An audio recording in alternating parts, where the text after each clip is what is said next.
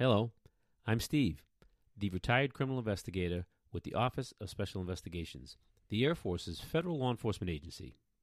I'm Hannah, his daughter, the amateur true crime enthusiast. I have always been fascinated with my dad's job, and I love starting conversations with him to learn more. Join us each week as we share these conversations with you and discuss a real criminal case that piques our interest.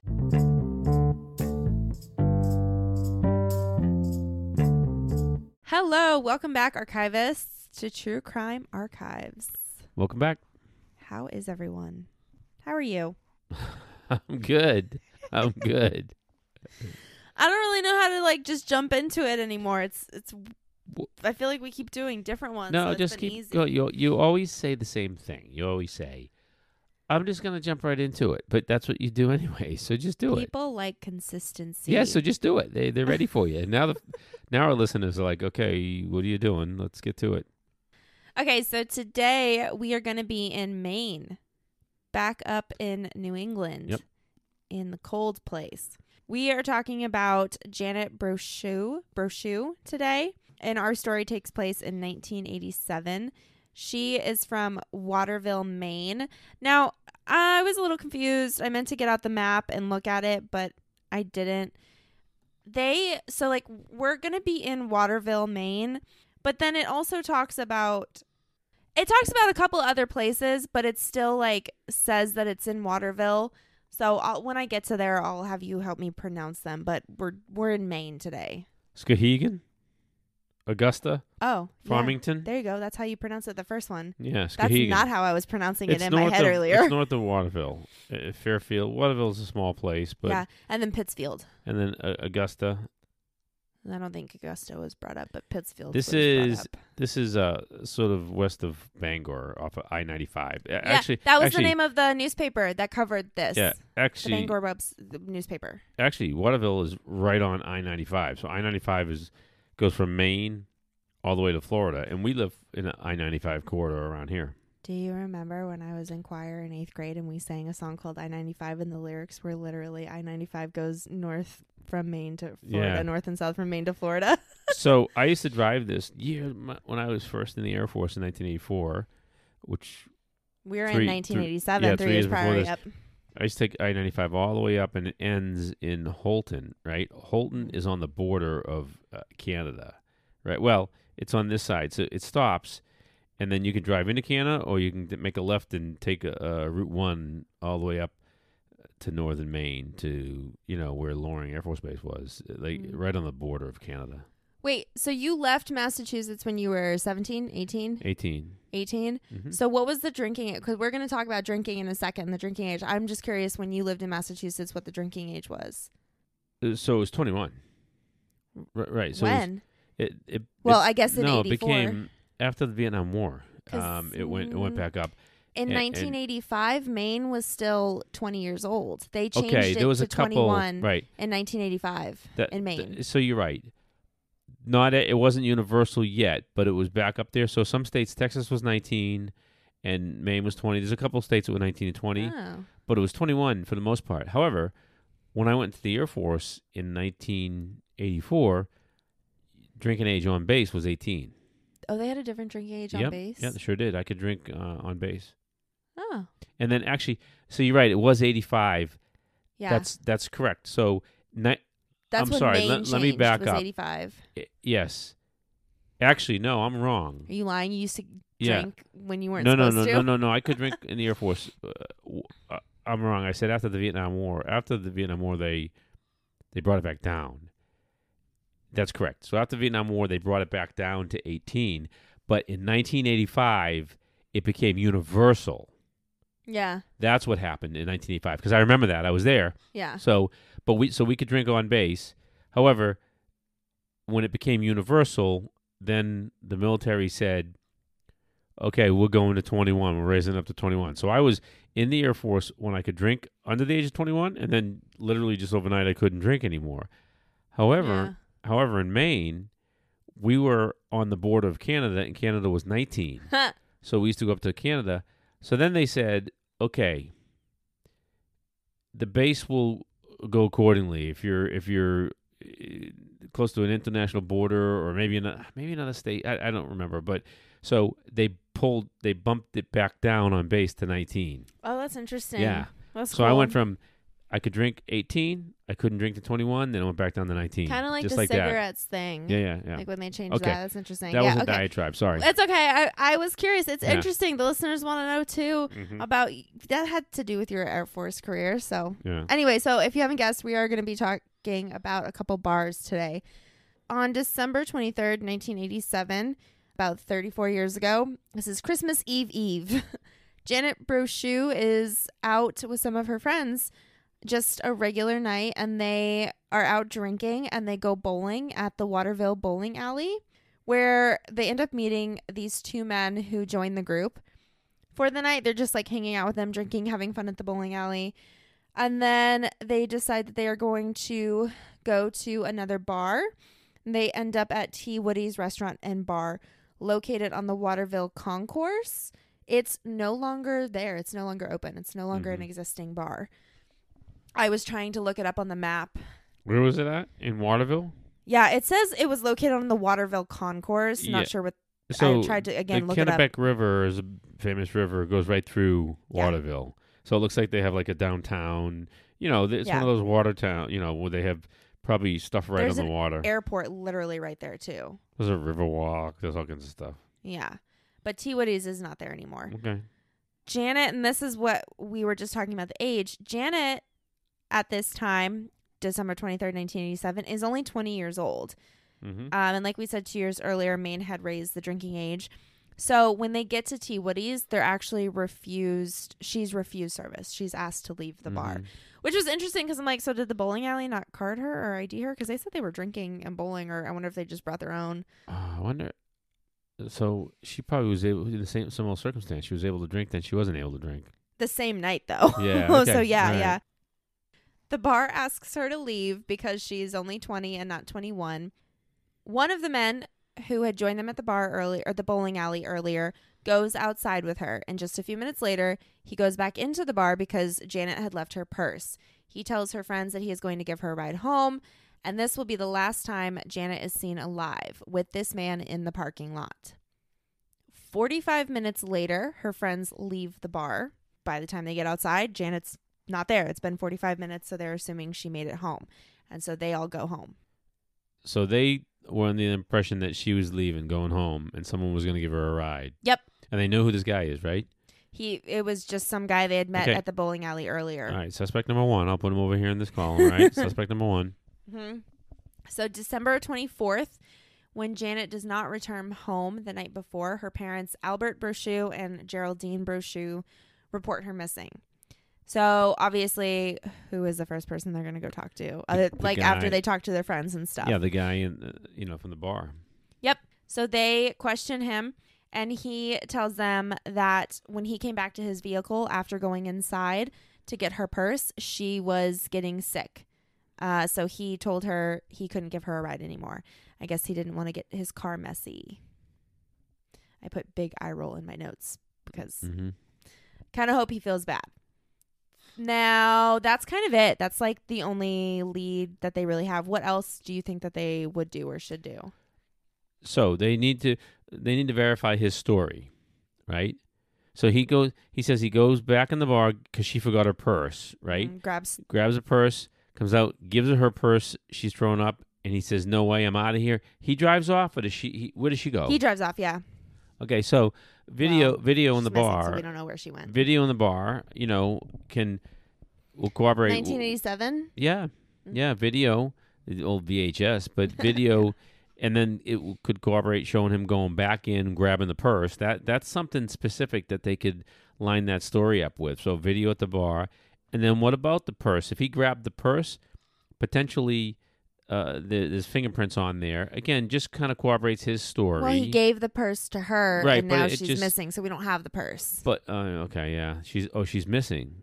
Yeah, At this point, I'm jumping ahead. I'm assuming we're going to find her dead somewhere. But Yes, okay. but right now she's missing. all right, so just so yeah, the video. Did he give him a time frame? I believe so because they have like I said, we have the information that it was like 45 minutes later a couple minutes after walking out. And they gotta try to identify it. And it was midnight. I'm sorry, it was midnight when they got to T. Woody's, so it was around that time that this was happening. So there wasn't a lot of people there, so they have to rally up all those witnesses and start piecing together. Who was she around? Who was she talking to? Was anybody, aggravating her? Oh, how about this guy, suspect number 1? What's his name? Do we know yet? No. Okay. All right. Well, they're going to end up, I guess, corroborating what he said because he's not ever mentioned. His name doesn't come up. Okay. So that's what they need to do. They need, because she's missing person. So they have to start rounding up, talking to a friend, rounding up everybody at the bar that might have seen her. Bartender, who was probably the only one not drunk.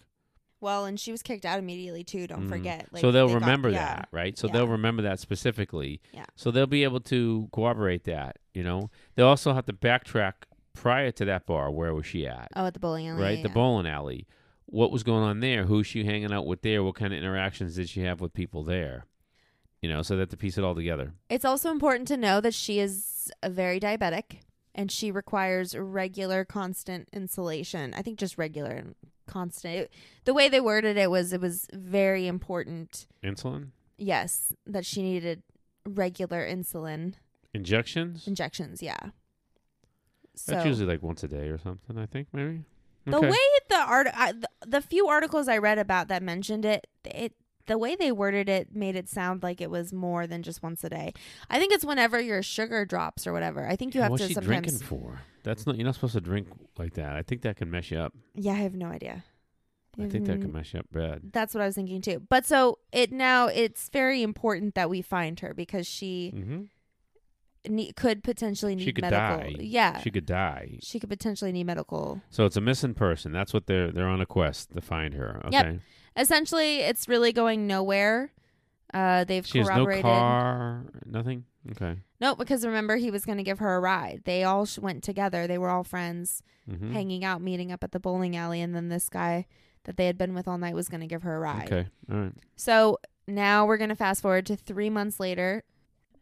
So March 18th, 1988, Janet's body is found in the Sebasticook River in Pittsfield. She is nude and her body has started to decompose. Right away, they notice that she is not wearing any clothes, and they also cannot find any clothes in the immediate area. Oh, man, this is terrible. Waterville is right off the 995, but what's even more direct on and off I-95 is Pittsfield.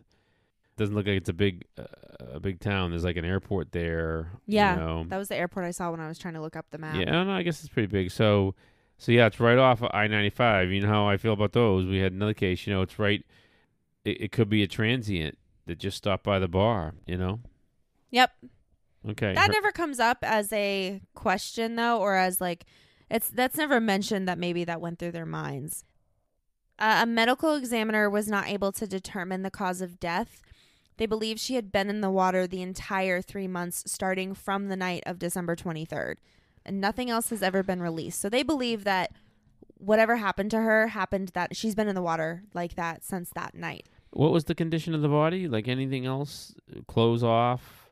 Yeah, her body was already starting to decompose. There was no clothes in the area. But they mentioned that after 3 months, the clothes, and again, this is December 23rd in Maine. Right, so it's a little cold. So maybe? It might have slowed the process a little bit. Well, they say that her clothes would have started to decompose anyway. And then you got to think animals, transients coming through, seeing clothes or something. You know what I mean? Like, there's no clothes in the end. There's no way, no cause of death? There's no way? Not that's ever been released. I will get to that at the end of this. You're skipping ahead again. Well, I'm doing the investigation, right? So I got the body. I want to know what's going on with the body. So as of right now, the law enforcement has not released anything. Oh, as of like right now today? Real now today? Yes. Oh. They are not releasing any cause of death if they have any. Okay. Yeah. All right. So they find the body. It's just north. They start to work on theories, right? That's kind of what you would, maybe she jumped, right? So they have this story that he refuses her a ride and now she has to walk home in the cold, in the snow potentially. Did she get confused? She had been drinking. Was she pushed? Did she jump? Was it an accident? Did she fall? So these are all the theories, right? Is that kind of where you would go next? Is coming up with maybe how? Yeah. And then working backwards. But the thing is here, I'm going to tell you how It's 22 miles, right? So roughly 20 miles is where her body found. So it's not likely she walked there. Okay, it's more likely How do she you was know hitched. from T Woody's? T Woody's doesn't show up on the map. I Because just that's did. what I was trying to look. I just did Waterville. The Pitts. Yeah, but that might be like T Woody's might be on like the border that's closer. Because when I was reading it sounded like it was all super close to each other. Okay, 15 miles then, Hannah. I'm just saying, Yeah, that's you know vague. what I mean? You Like, can't just say Waterville. And there's no. Because you like where you live, for example, you technically live in one place, but you live on the border, so technically you're in the other place. There is a back road, one back road only, right, from Fairfield. There is a back road. This would be, and this is right on the Sebasticook River. Oh, so there's two rivers. Specifically, she was in one of the ponds. Okay, so that's in the river.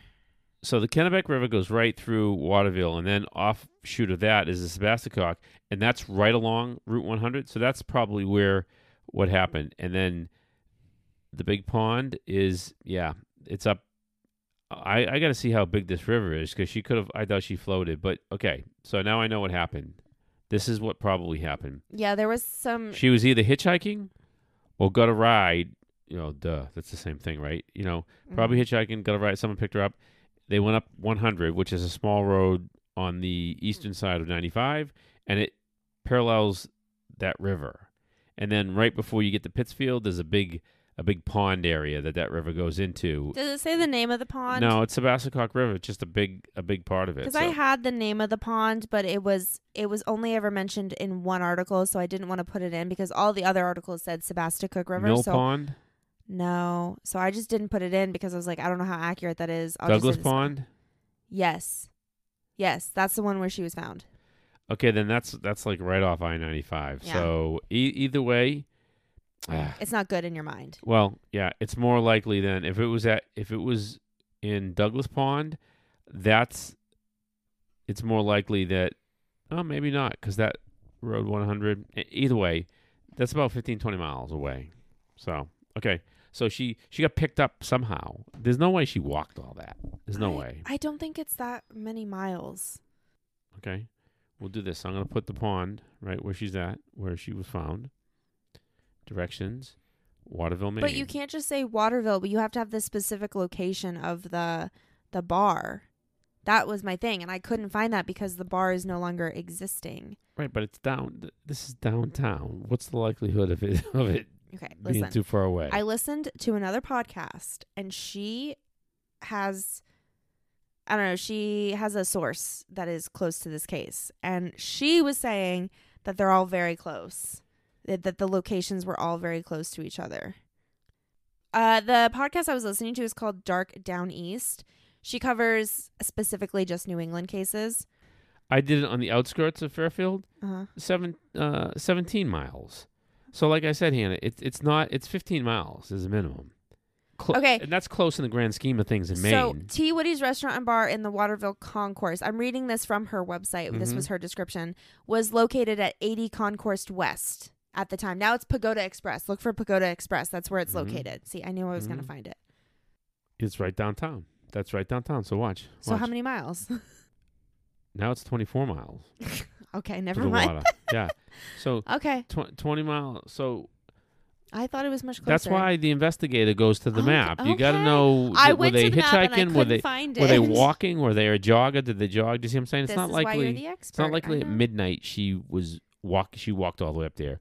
And I don't know why they thought that than me. It looks like that river is not the type of river where she could fall in and then drift all the way up there. I don't think that's the case. And what in her podcast what she was saying is that the direction that she was found, the water was flowing the other way. Yeah. So it wasn't. She couldn't have. That's a good point. They thought that too in their theory. Yeah. It gets skinny. I know rivers. I'm a fisherman. So this river doesn't. He's an expert in many things, guys. This river is not that type. Somebody picked her up and got her there. Okay. Now that we've debated that for 30 minutes. Oh, my goodness gracious. Okay. All right. Now, it's going to lead into the next thing. So this case is going to go cold. There's really no leads. There's no evidence. They don't have any clothes, no DNA, nothing. Goes cold. Skipping ahead a few months to August 9th, 1988, Geraldine Ann Finn, who is also from Waterville, had been out at Pete and Larry's bar on Upper Main Street. So look how close that is then, because I think those are the two close ones. That's a close bar. I don't know if it still exists because when I Googled it on the map, I couldn't find it. Apparently, I'm just bad at looking at maps, though. Well, there's a few. There's one in Portland. It's on Upper Main Street in that same area. It's what I was reading in all of the articles said that they were close to each other, like I think 3 miles or something, or pretty close to each other. What did I say? Pagoda Express is where T. Woody's bar would have been. Yeah, I'm not getting that, but I think it's on Upper Main. It's on Main Street. It sounds like a downtown. So that's what's close by. Yes. Okay. What's going on now again with this? This is Geraldine Ann Finn. She is out on August 9th, 1988, just a few months later after Janet's body is found. And she's out with her coworkers. Her coworkers recall a man being about 5'10", around 150 pounds, with brown hair and brown eyes and a tattoo of a diamond on his shoulder, calling out to the group as they arrive to the bar. So they go up to him to see what he wanted, to see what he was saying. He's sitting in a blue truck, and he's completely naked, just chilling in his blue truck. So they all immediately just walk away and leave and go into the bar. And about 20 minutes later, the same man who was just naked in his truck 20 minutes prior now has clothes on, walks into the bar, and somehow ends up spending the night with Geraldine and her coworkers. The face, if you guys could see the look, he just looked at me. Did they know that was the same guy? Yeah. That's how it read. That's how the story was told. He's a charmer, I guess. Yeah, no idea. Then later... Just FYI, he committed a crime by flashing them, standing there naked outside. He is sitting in his truck. But yeah, I know. It's a crime. I know. All right. Details. So later, as they're all leaving the bar, Geraldine is seen in his truck telling her coworkers that he is going to take her home. And this is the last time she is seen. The next day, on August 10th, she is reported missing. Starting to sound a little familiar. So this is a second case? Second missing person? Yeah. I'm briefly talking about her. Okay. Yeah, it's going to lead into what's going on. So there's another. So now the cops have another missing person from the last seen at the same bar. Different bar. This is Pete and Larry's, but like super in the same area, in the same downtown. So we have. Imagine if you were bar hopping. It's in the same. So group. How quick did the police get to like a serial type situation? You know, like this is a problem. Yeah. I couldn't. A serial rapist or whatever, or killer. I didn't read anything on like what they were thinking or their theories because, as I said, they're not releasing a lot right now. Currently, I'll get to that later. I couldn't really find anything on like their theories or any like evidence or anything. But still, as of right now, all we know. But in that case, they have more information. They know who was with them. Yes, they have a description. They have a description of him, right? Yeah. And as Someone I mentioned, to talk to, they have a tattoo. He has a tattoo of a diamond on his shoulder. How fast do you think they're able to get to him? He's probably hanging. Fast. He's probably hanging out. I skipped ahead. They aren't able to get to him. They don't say that they talk to him or anything.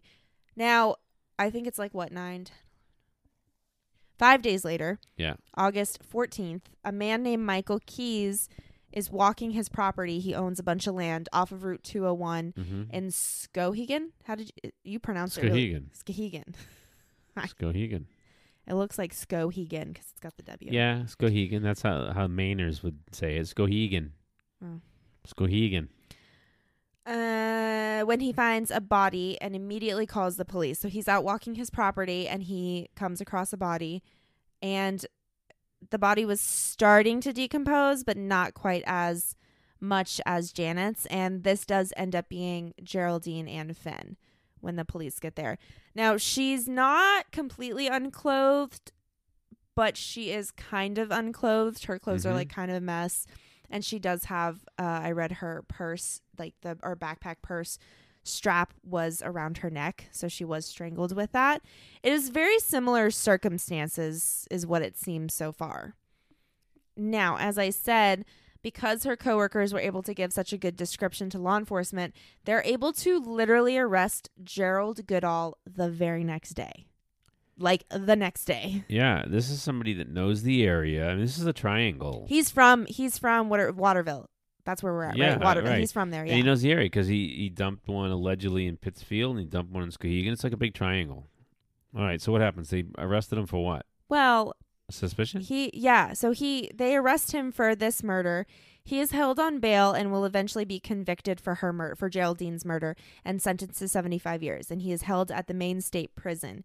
He opted out of a jury of his peers. So I think, what did they call it? A bench trial? Yeah. Or bench jury is what it says. So it was just the judge. Judge, yeah.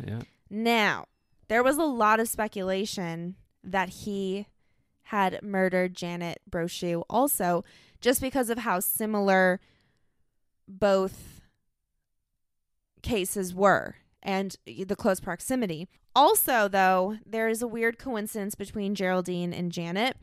They both worked in the medical field, healthcare. Geraldine was a certified nursing assistant at the Woodlawn Nursing Home in Skowhegan, and Janet was a dietary assistant in Waterville at a Maine General Medical Center.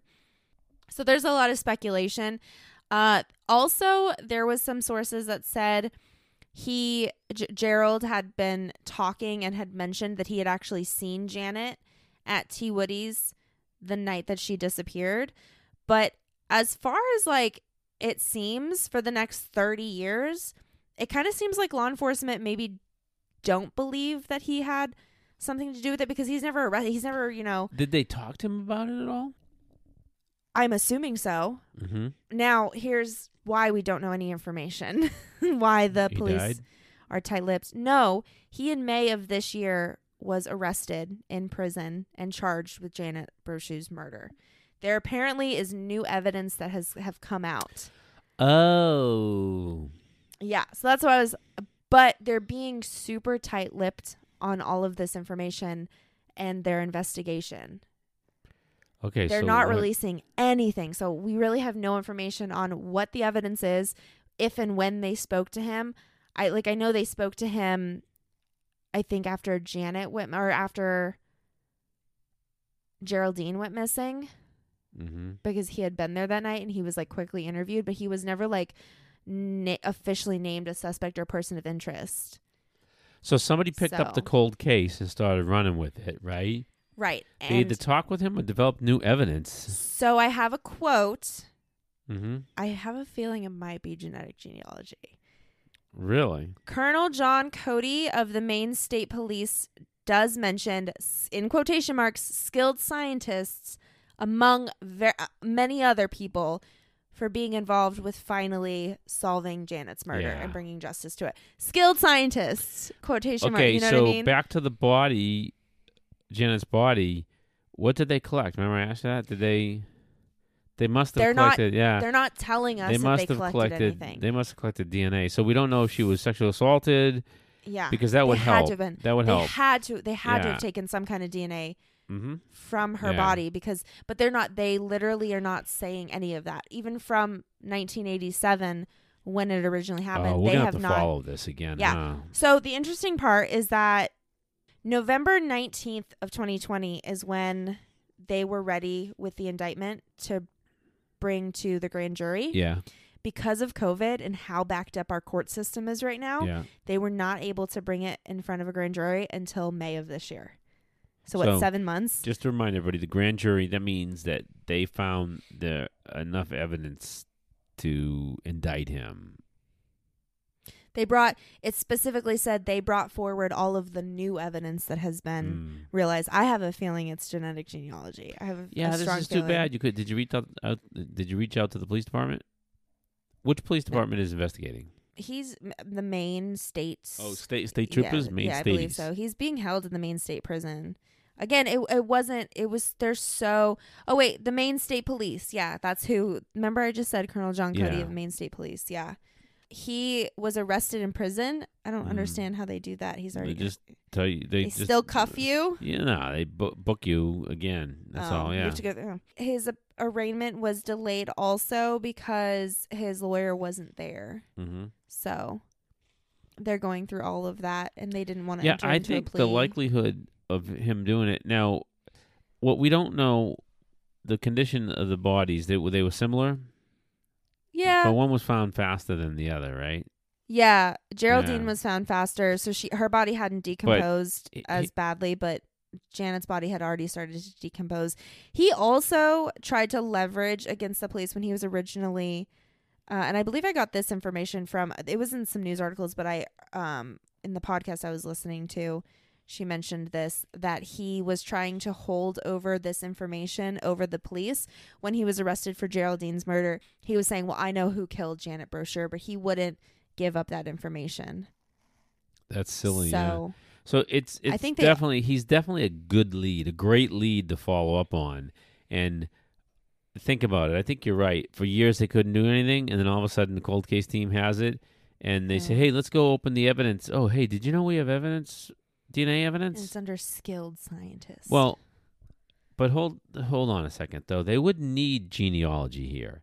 Because if they collected DNA, he's already in prison. Yeah, that's true. They would have the DNA. That's true.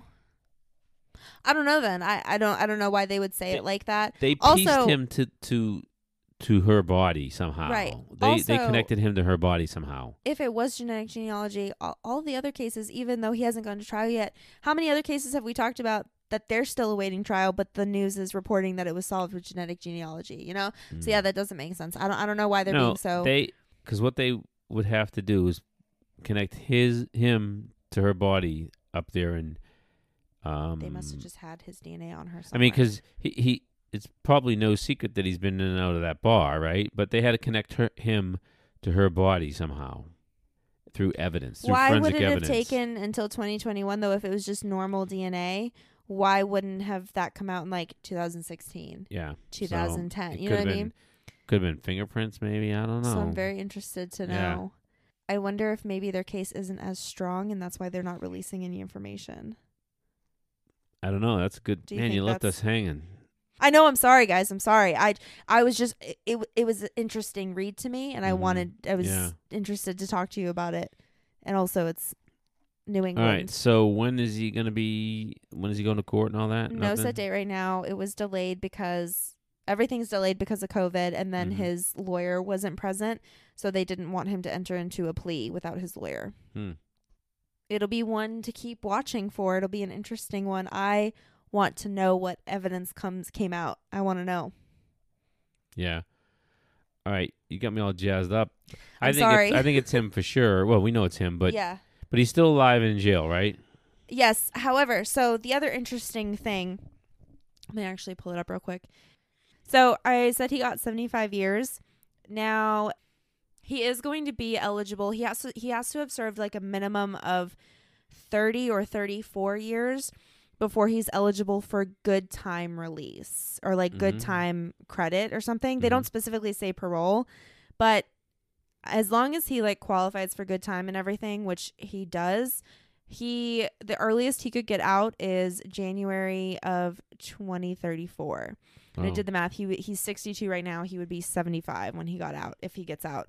Now that's assuming that's just with his current charge. That's not with any other time that is going to be tacked on for Janet's murder. Oh, you mean that's for the first murder he was convicted of? Because remember, he just got arrested and convicted. Not convicted, charged. He hasn't gone to trial for Janet's murder yet. He was convicted in 1988 of Geraldine's murder. Okay.